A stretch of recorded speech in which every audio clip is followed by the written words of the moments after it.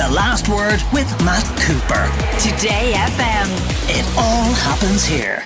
Today FM. So, the Ford Fiesta is going to stop production in June next year. You won't be able to buy a new Ford Fiesta from next year. It has been available for 47 years through various iterations. And Anton Savage, if this is such a popular car, why is Ford getting rid of it? Well, it's awful. I mean, it's the starting. No, sorry, I am being facetious.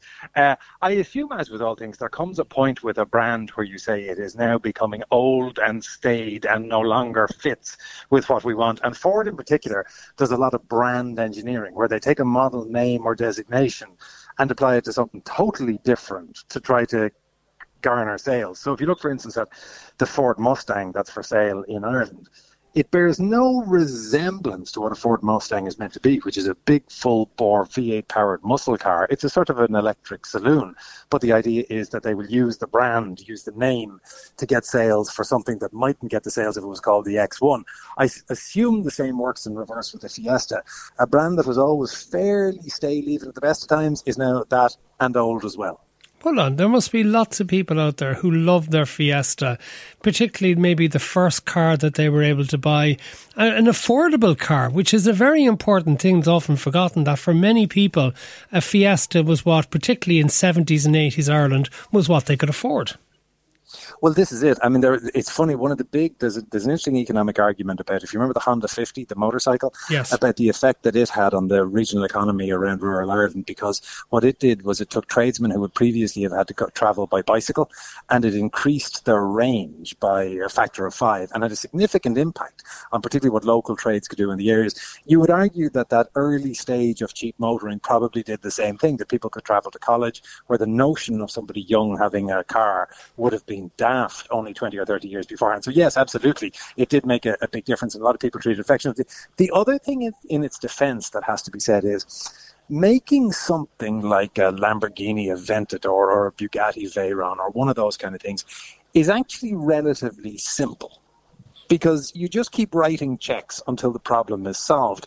Ingvar Kamprad, the man who started IKEA, he wrote a book called The Testament of the Furniture Dealer. And one of the things he said in it is, there is no such thing as good design on its own.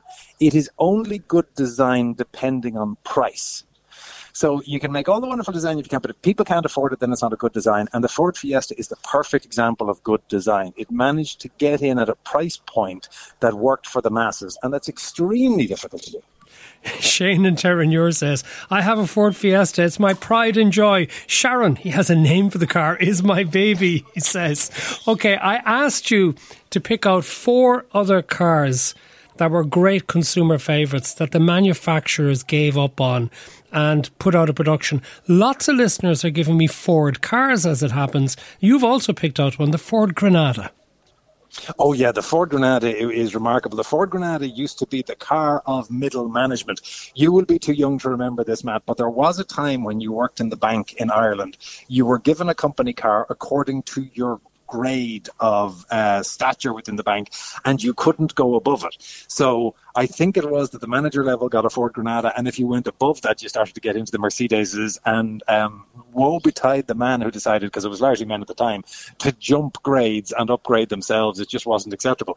The Ford Granada was hugely successful as a middle management and salesman tool, particularly all the way around the UK. Like the cars that went up and down the motorways with sales rep were often big Granadas.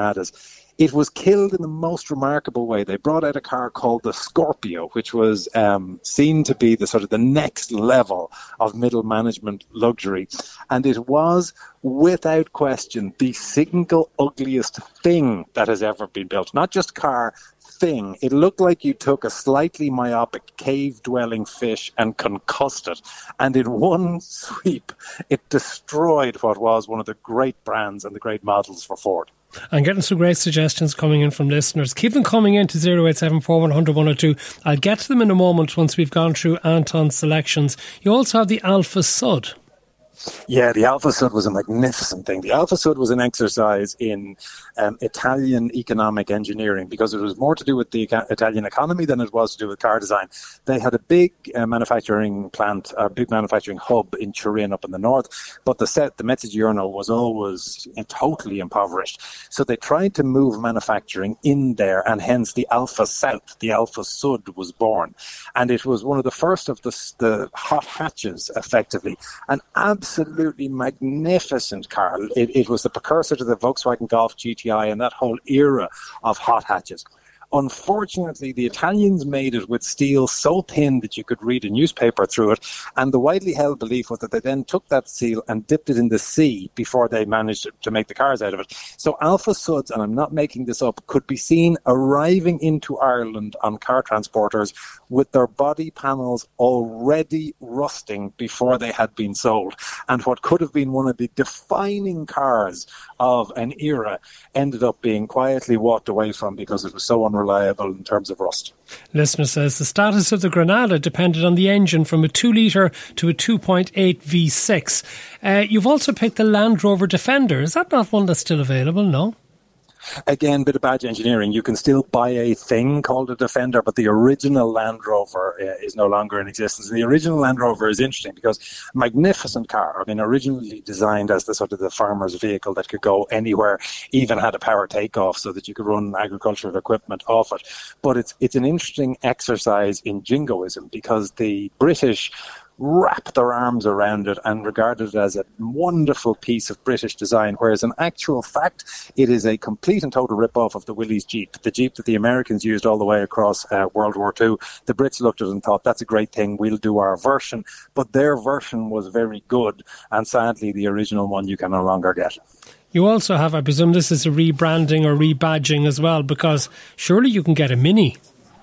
Well, this is the thing. Not only can you get a Mini, Matt, but I don't know if you know this. I'm not even sure a lot of people have noticed it who have the Minis themselves. When you buy a Mini in Ireland, its rear brake lights, every time you touch them, proudly project a Union Jack, because they all have a Union Jack stamped in the brake lights, which has always amazed me that they sold any of them. They even managed to sell them in the north, which I would have thought was a brave choice, but they do well nonetheless. If you want, by the way, just to get standard brake lights without the Union Jack, it costs an extra 800 quid. But anyway, the Mini that now bears no resemblance to the Mini that once was. It's a badge put on a totally different car. The Mini that once was amazing. Fabulous piece of design. A guy called Alec Isigonis designed the car with hugely clever innovations. The engine sat sideways rather than in line, which meant you could shorten the bonnet.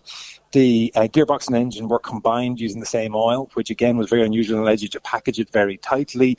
The end result was a car which, to try to work on, is horrendous. It's like in the Victorian era where you needed a 6-year-old child to go up a chimney. You need hands that big to work on a Mini. They are very frustrating, but they are a beautiful piece of design. They're exactly what we now should be getting into, which is tiny cars that don't use a lot of petrol. And the best thing about them was, if you got a quick one, they were fun. And you like your quick cars, as I know. Okay, let's go through some of the listener comments coming in. Lexus IS 300H, not available in Europe anymore. Bought a Mercedes instead of one of these a few years ago before they stopped selling in Europe. Still regret it. The Mitsubishi Lancer, I had 3 simply because they were so reliable and very comfortable to drive. There's another one that says, do you not remember the Ford Sierra? It was probably the first car to round the corners on the body. Prior to that, everything was pretty boxy. Another one, Nissan Bluebird or Toyota Carina. They're gone as well, aren't they? The Nissan Bluebird was quite the car. Some of those, there's a lot to be said for. The Ford Sierra, I mean, let's be clear, the Ford Sierra Cosworth was one of the world's great cars. It was built to homologate for rally use, so they needed to sell a couple of them on the road so that they could make them into rally cars. And it was a remarkable piece of design and engineering, and still very popular. The prices for Cosworths, even though they're now 20 and 30 years old, are very strong. Listener says, my father worked in Ford Dagenham when the Fiesta came out. It was originally going to be called the Bobcat, says Tim in Killarney. I suppose that was an American name for it, which would not have worked over here on this side of the Atlantic. Well, there's an interesting thing in that as well, Matt, which is the oddly, there is a transatlantic divide in terms of naming cars. In Europe, we tend towards letters and numbers. In America, they tend towards names. So we have things like the MX-5, the MR2, the GTI. We tend to use those kind of numerical designations, whereas in America, there are the Cougars and the Camaros and the Mustangs and the Firebirds. They're very rarely they use just a straight number or letter designation. Okay, more comments. Here's a little story from a listener. My dad worked in the bank in the early 1990s and he took out a loan to buy a Ford Escort. He changed his mind and bought a new Sierra. The bank manager went mad because my dad's car was better than his, and he tried to discipline him for lying about the application form about the car type that he was actually getting. Another listener says Honda Civic is their suggestion. Another one, Renault Scenic, which was a great family car. Quite a few people saying Saab cars like the 95 or 93 were great cars that you can no longer get. Oh yeah, well, Saab did a couple of very clever things. I mean, Saab had some of the, Saab had a two-stroke when nobody was still manufacturing two-strokes, but they also took a lot of the ergonomics from the legacy of their aircraft design, because, I mean, it's a long time ago, but at one point they also made fighter planes before they got divided out. So one of the Swedish fighter planes is still the Saab Griffin, which I think is still in operation, though it's like Rolls-Royce, the aviation side and the car side separated. But they took those ergonomic and design things, and the end result is very quirky cars, but beautifully designed cars. The old Saab 900 Turbo, particularly the convertible, is one of the best convertibles that you can get. And again, very popular in the used market. The values are very strong. I'm very sad that the entire Saab company collapsed. Okay, one thing now to finish with. The reason Ford apparently are getting rid of the Fiesta and the Focus from 2005 is that they're moving to all electric cars.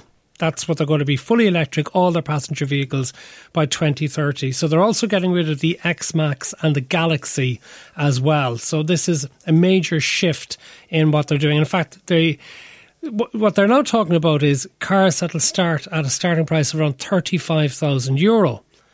Who's going to be able to afford that? If we move to all electric cars, are we actually going to be putting an awful lot of people out of the market that they simply won't be able to afford cars, which might be all right for people in urban areas where they have public transport alternatives, but won't be all right in the countryside? And all of these cars we've mentioned, I'd imagine they were essential, like your story of the Honda 50, for allowing people in rural Ireland to get around the place. Correct. And one of the things that you will see will be a semi-apartheid, in that what will happen is if you can't afford the new electrics, you'll end up having to buy the old second-hand internal combustion engine cars as economic policy moves against them even more. So you'll see higher tax on them, and you'll see a higher excise duty on fuel to make it punitive. So the very people who can't afford to avoid those punitive taxes will end up being the ones saddled with them. It's going to be tough for some people. We'll leave it there. Anton Savage, thank you very much for being with us here on The Last Word of Today FM. The Last Word with Matt Cooper. Weekdays from 4:30. Today